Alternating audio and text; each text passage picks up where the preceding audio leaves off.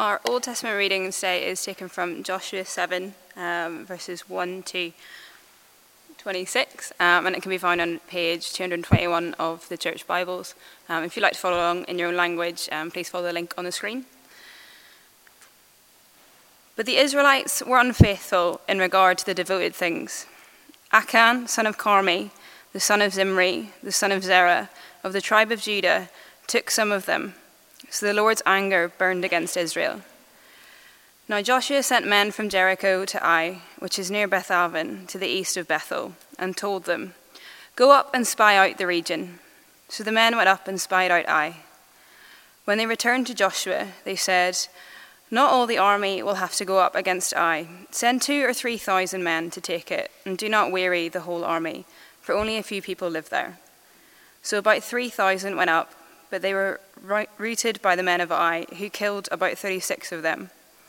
They chased the Israelites from the city gate as far as the stone quarries and struck them down on the slopes.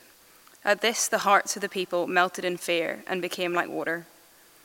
Then Joshua tore his clothes and fell face down to the ground before the ark of the Lord, remaining there till evening. The elders of Israel did the same and sprinkled dust on their heads. And Joshua said, "Alas, sovereign Lord, why did you ever bring this people across the Jordan to deliver us into the hands of the Amorites to destroy us? If only we'd been content to stay on the other side of the Jordan. Pardon your servant, Lord. What can I say, now that Israel has been routed by its enemies? The Canaanites and the other people of the country will hear about this, and they will surround us and wipe out our name from the earth. What then will you do for your own great name?" The Lord said to Joshua, "Stand up. What are you doing down on your face?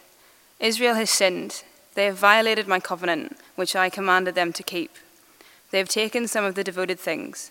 They have stolen, they have lied, they have put them with their own possessions. That is why the Israelites cannot stand against their enemies.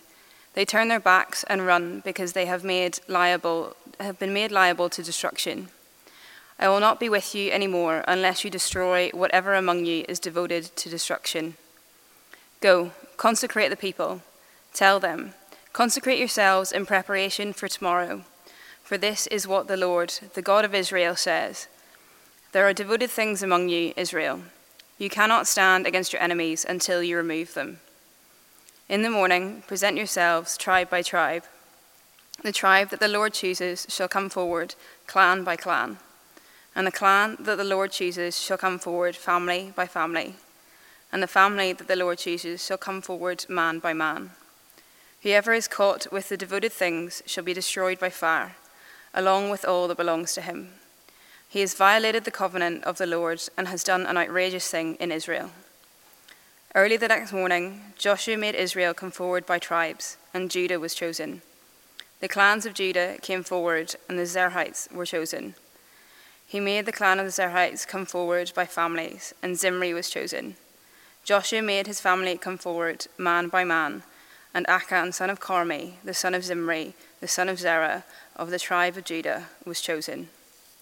Then Joshua said to Achan, "My son, give glory to the Lord, the God of Israel, and honor him.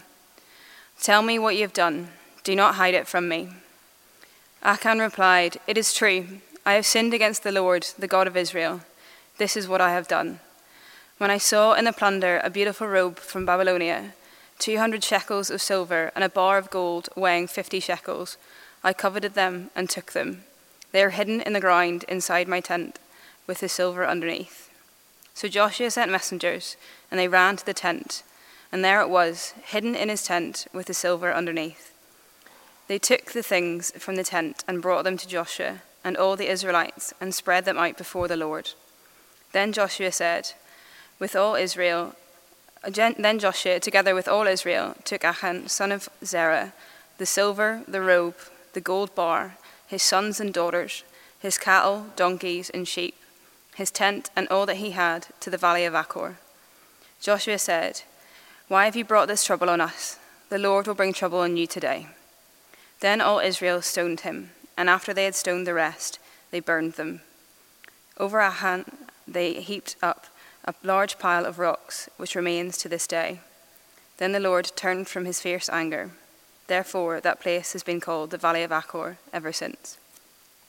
The New Testament reading is taken from Acts 4, verse 32 until 5:11 on page 1096 of the Church Bibles.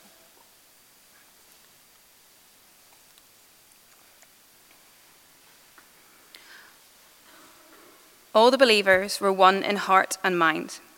No one claimed that any of their possessions was their own, but they shared everything they had. With great power, the apostles continued to testify to the resurrection of the Lord Jesus. And God's grace was so powerfully at work in them all that there was no needy person among them. For from time to time, those who owned land or houses sold them and brought the money from the sales and put it at the apostles' feet, and it was distributed to anyone who had need. Joseph, a Levite from Cyprus, whom the apostles called Barnabas, which means son of encouragement, sold a field he owned and brought the money and put it at the apostles' feet. Now a man named Ananias, together with his wife Sapphira, also sold a piece of property. With his wife's full knowledge, he kept back part of the money for himself, but brought the rest and put it at the apostles' feet. Then Peter said, Ananias, how is it that Satan has so filled your heart that you have lied to the Holy Spirit and have kept for yourself some of the money you received for the land? Didn't it belong to you before it was sold? And after it was sold, wasn't the money at your disposal? What made you think of doing such a thing? You have not lied just to human beings, but to God. When Ananias heard this, he fell down and died. And great fear seized all who heard what had happened. Then some young men came forward, wrapped up his body, and carried him out and buried him. About 3 hours later, his wife came in, not knowing what had happened. Peter asked her, Tell me, what is the price you and Ananias got for the land? Yes, she said, that is the price. Peter said to her, How could you conspire to test the Spirit of the Lord? Listen, the feet of the men who buried your husband are at the door, and they will carry you out also. At that moment, she fell down at his feet and died.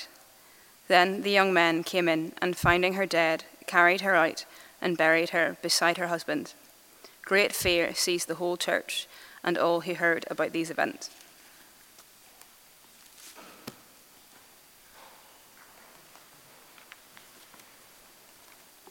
Well, good afternoon, everyone. Great to see you all here. My name's Tom Woodbridge, and, well, I wonder what you make of that passage. Maybe you came to church for the first time for a while last Sunday to our Festival on the Green service, and you come back this week and you hear that. What's going on? Maybe you remember back to where we were in our series in Acts, Empowered for Mission, and so far you could be forgiven for thinking, it's going pretty well, isn't it? The Holy Spirit is given to the people at Pentecost. The gospel is proclaimed to the people, and so we see 2,000 people, 3,000 people converted, believing at the end of Peter's sermon, right at the start of Acts. Numbers added daily as the gospel continues to go out. At the beginning of chapter 4, we're told 5,000 men believe, not including the women and children, so add that to the number, and the numbers are going up. The gospel is going out with power. And so surely there is nothing that can put a stop to it, right? And yet now we get to this. And we get to a bit of a stumbling block as we come across this, as Luke records the beginning of opposition to the gospel. 2 weeks ago, we looked at the opposition from outside the church, as the Sanhedrin, the temple courts, tried to put a stop on this gospel growth. And now we witness something that we haven't seen before. We witness the reality of opposition from within the church. Within the first group of believers, where it seems like everything is going so well. And Luke tells us about the first recorded sin. And it all sounds a bit shocking, doesn't it? Did this really happen? Like this? Surely that is far too harsh for what they did. Why do you include it, Luke? Why do you need to tell us about it? Just keep telling us about how everything's going so well about how the disciples, the apostles, the believers are just getting on well and the gospel's growing. Why do we need to know about this? And so as we come to this, Luke wants to make it abundantly clear that whilst the church is experiencing wonderful growth, opposition is a reality. And opposition from within the church is a reality. And so it is important that we hear this lesson today as well. Because maybe we can feel like we're in the middle of an exciting time here at Inspire as we join together with St. James, looking back at a wonderful week at the Festival on the Green. Things are going well, right? And so the warning is, be on your guard, because opposition is a reality. And opposition from within is a reality.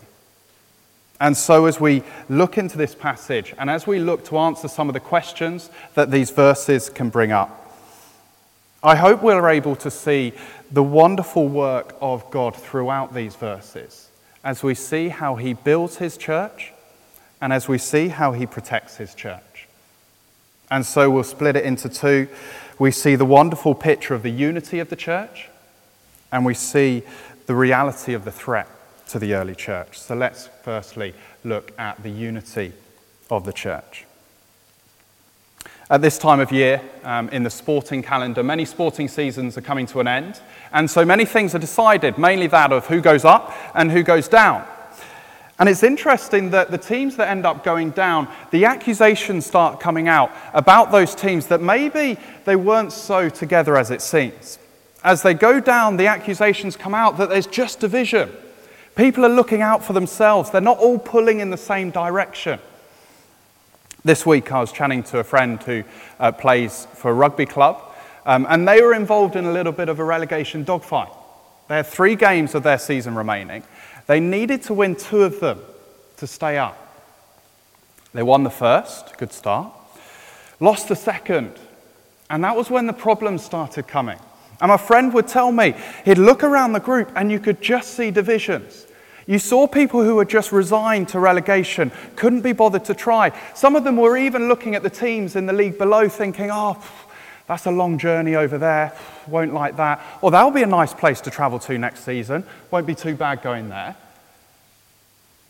And so he realised that if they were to have any chance of staying up, of winning that final game, he knew they had to pull together.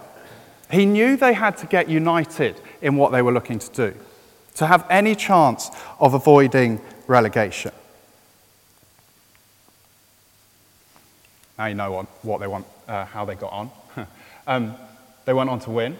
They managed to do it, pull their team together, and so got that unity back to be able to pull in the same direction. Let me read verses 32 to 35 to us. And as I do, listen out to the wonderful picture of unity that Luke gives us. All the believers were one in heart and mind. No one claimed that any of their possessions was their own, but they shared everything they had. With great power, the apostles continued to testify to the resurrection of the Lord Jesus. And God's grace was so powerfully at work in them all that there was no needy person among them. For from time to time, those who owned land or houses sold them, brought the money from the sales, and put it at the apostles' feet, and it was distributed to anyone who had need. What a wonderful picture that must have been. A church united as one in heart and mind, the things that they love, the things that they desire, the way that they're thinking together, sharing what they had with one another, ensuring that there was no needy person from amongst them. Could you imagine it? I wonder, do you think we're like it in any way? Their unity in heart and in mind played out in a radical attitude to their own possessions. It was selfless, verse 32. It was sacrificial, verse 34. It was voluntary. Luke tells us from time to time, as the need arose, people chose. And you see, it wasn't as if no one had their own private possessions. It wasn't as if everything was everyone's. We see later on as Peter comes to confront Ananias, he says it was yours to do what you wanted to do with it. But it was that no one claimed his possessions as their own. And so, although in fact in law and in fact they were their own possessions, they didn't claim them to be. But rather, by being one in heart and mind, they had an attitude so radical that they thought of their possessions as being something to be used for anyone who might be in need. Where does it come from? Where did it all spring from? Well, we ended the last 2 weeks ago by seeing they were all filled with the Holy Spirit, verse 31. And then verse 33, God's grace was so powerfully at work in them all. As the apostles proclaimed the resurrection of Jesus, as God's grace was working so powerfully within them, it led to a community united in heart and mind. It led to a community that valued people over possessions. A growing church is a united church. All the believers were one in heart and mind. No one claimed that any of their possessions was their own, but shared everything they had. What a challenge to us all. Hear what John Calvin, the great theologian, wrote about these verses. We must have hearts that are harder than iron if we are not moved by the reading of this narrative. In those days, the believers gave abundantly of what was their own. We in our day are content not just jealously to retain what we possess, but callously to rob others. They sold their own possessions in those days. In our day, it is the lust to purchase that reigns supreme. At that time, love made each man's own possessions common property for those in need.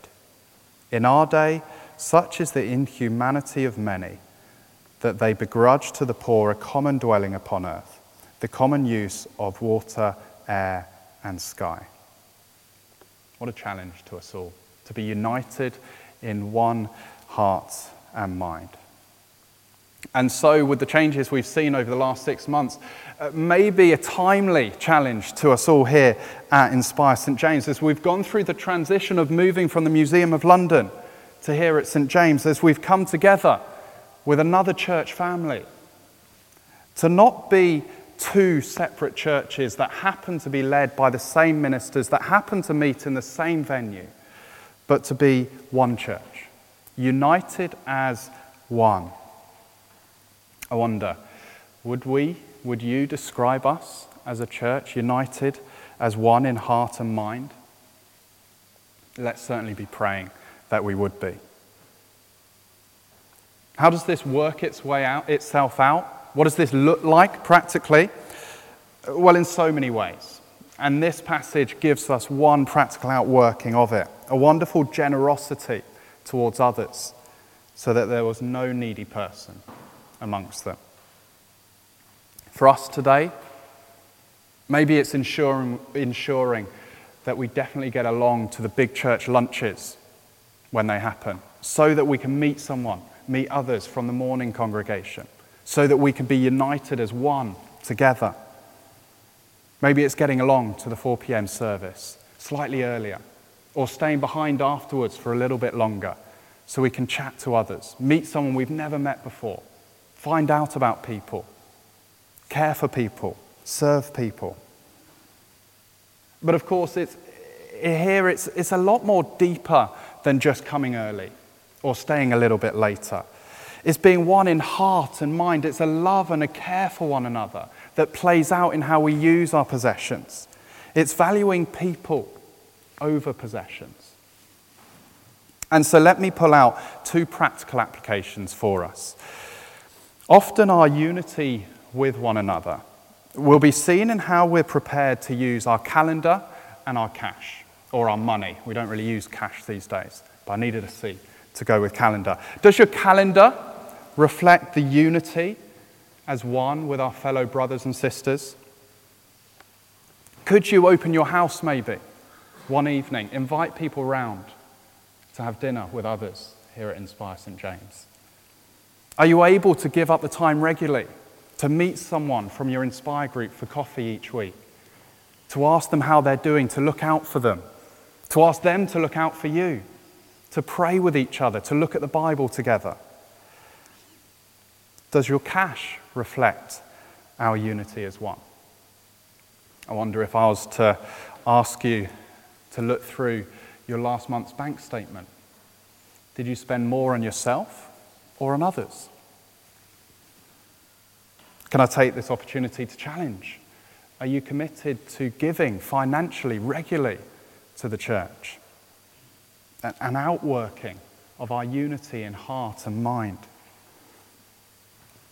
The early believers were prepared to sell their land to provide the church with money so that it would meet the needs of others, so that there was no needy person amongst them. And so Luke goes on to show us two different examples. One good, one not so good. First we're introduced to Joseph, nicknamed Barnabas, who we get to see a lot through Acts. In chapter 11, he's the one who goes and encourages the church in Antioch, who searches for Saul in Tarsus. He's the one who accompanies Paul on his first missionary journey. And here, he is one of those who sells his property and gives the money to the church. And then, seemingly the same act, yet turning out to be very different, we get the tragic example of Ananias and Sapphira. And so it shows us the threat to the church. The threat to the church. At first glance, it can be easy to think that surely Ananias and Sapphira have simply done the same generous act as Barnabas and as others. However, as we look a little bit closer, and as we see the consequence to their actions, we can see that it is very different. So what is it that Ananias and Sapphira get so wrong? What is it that they do wrong? Is it that they keep part of the money to themselves? Well, if you look down at verse 4, it seems as if they have every right to do that. Do you see it? Verse 4, Peter says, "Didn't it belong to you before it was sold? And after it was sold, wasn't the money at your disposal?" Peter's saying it's yours before you sold it. You don't have to sell it. And after you've sold it, the money's yours to do with it what you want. You don't have to give all the money. No, what goes wrong is that they give part of the money whilst claiming that they've given it all. And you see that in Sapphira's response to Peter in verse 8. And so in doing so, they are lying and deceiving the church. But much more serious than that, Peter highlights. Well, verse 3, they've lied to the Holy Spirit. Verse 4, they've not just lied to human beings, but to God. Verse 9, they have conspired to test the Spirit of the Lord. And there are serious consequences. What's caused them to do this? Well, it seems part of it may be a desire for some kind of public recognition. They want to look good in being another who sells their land and gives the money to the church. They want to gain the same reputation of generosity as others have got. And yet their motives are all wrong. As John Stott commented on this, rather than wanting to relieve the poor, they just wanted to fatten their own ego. They wanted the credit and prestige for sacrificial generosity without the inconvenience of it. I wonder, could you ever be tempted to do something similar? Tempted to be seen as if you're giving so much to the church, whether in time or money. Tempted to hope to be seen by the ministers or by others that you're giving so much, and yet in reality, you know that it's not giving too much up. Be on your guard, Luke warns. And we'd also be foolish in this passage to ignore the temptation for just a little bit more. The hold that money here in this example and material possessions can have over people. One commentator said of this, wherever wealth is involved, sin is never far away. And so it was for Ananias and Sapphira. And I wonder if you notice the similarities in the Old Testament reading that was read out to us in Joshua chapter 7. A similar situation where a similar sin is committed.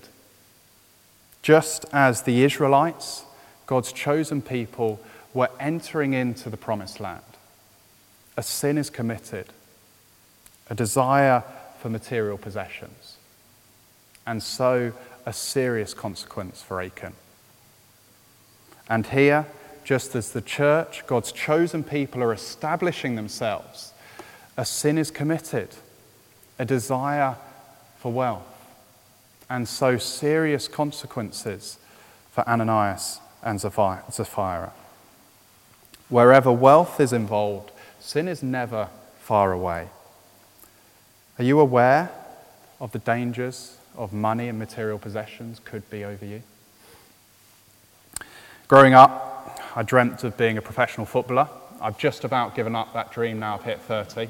I reckon it was about mid-teens where I finally came to the realization that it wasn't going to happen.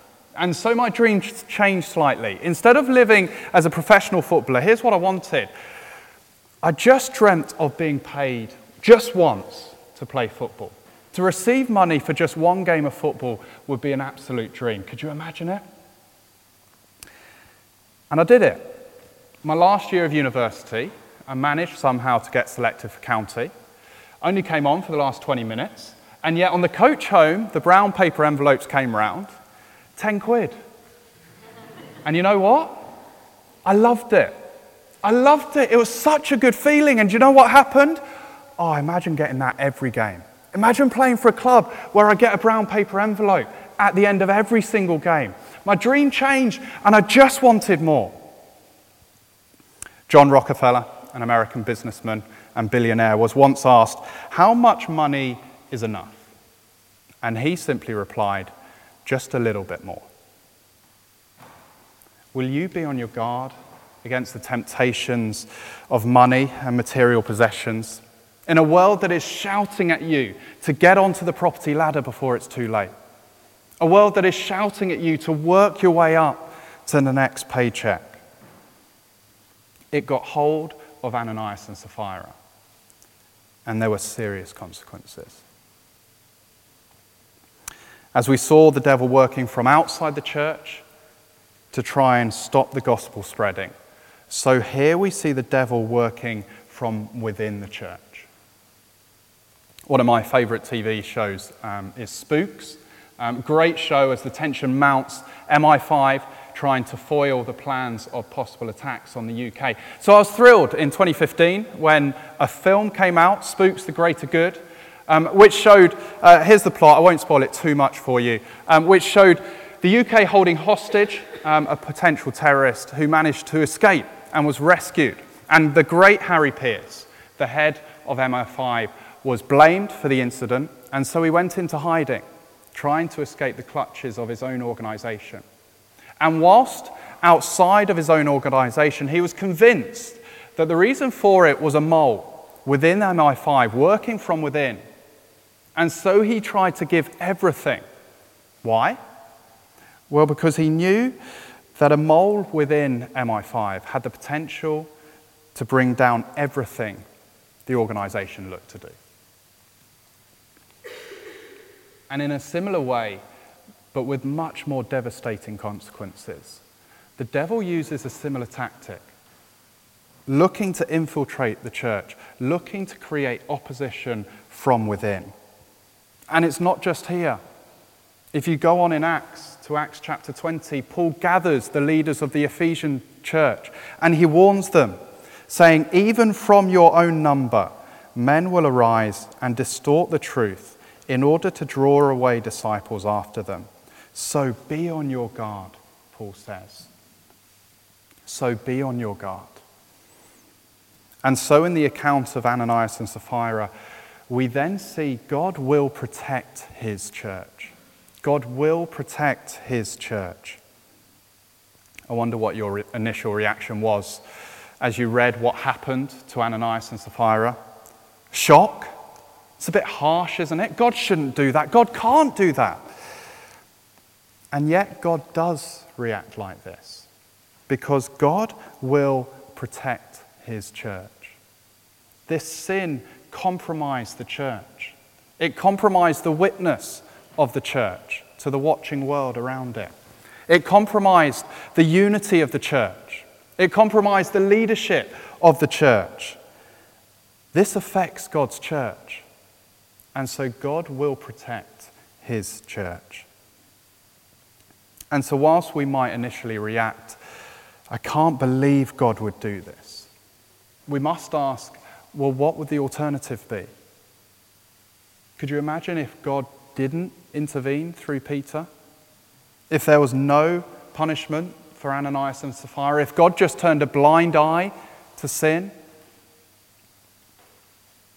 Let me suggest that would be the scary thing. Because that would be a God who either doesn't care about sin enough to do something about it, or doesn't care about his church enough to protect it. And wonderfully, neither of those are true. In the account of Ananias and Sapphira, we see a God who does care about sin, that he will deal with it. And he does care about his church, so he will protect it. A God who deals with sin to protect his church is a good thing. A church which looks to deal with sin to protect the church is a good thing. It's not a church to avoid, but a church to be a part of. And so there can often be a negative reaction when the topic of church discipline is raised, calling people to account. And the funny thing is, we would expect it in any other walk of life, in the world of work, in the sports club, in the community club. Yet when it comes to church, we kind of feel that the church should just turn a blind eye. My business has nothing to do with your business. Yet here at Inspire St. James, we're a church that's committed to training godliness. We want to be committed to help one another change. We want to be committed to protecting God's church. And so the leaders, Peter and Mark, have put together a paper to say, hey, here's how we're going to be committed to be a church that trains in godliness. So if you haven't, let me encourage you to grab hold of this and read it. There's copies at the back, so that you can see how we can be a church that's committed to train and to grow in godliness. And what's the result? How does this all finish? Well, there is great fear in the church. Did you see it? Verse 5, after Ananias dies. When Ananias heard this, he fell down and died, and great fear seized all who heard what had happened. And again, after Sapphira dies, verse 11, great fear seized the whole church and all who heard about these events. Great fear. But it's not an awful fear of God. People who are terrified of him. No, it's not an awful fear, but a fearful awe. A fearful awe of the God who is serious about sin. A right response to a God who will deal with sin. A right response to God who will protect his people. God will grow his church. God will protect his church. And what a wonderful reality and assurance that is for his church. God is on a mission to Jerusalem, to Judea, to Samaria, and to the ends of the earth. And we get the wonderful opportunity to be a part of that mission here in London. And opposition within the church will not stop it. God is on a mission, and his mission is unstoppable. Let's pray.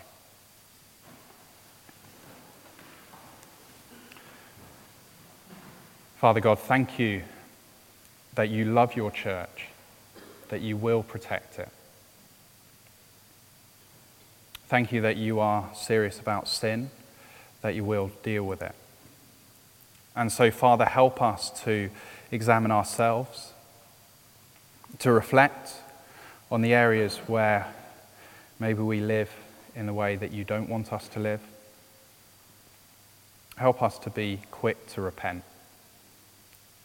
And thank you that you are faithful and just and forgive us of our sins. And Father, will you protect your church? Will you continue your mission? And will you continue to grow your church? In your name I pray. Amen.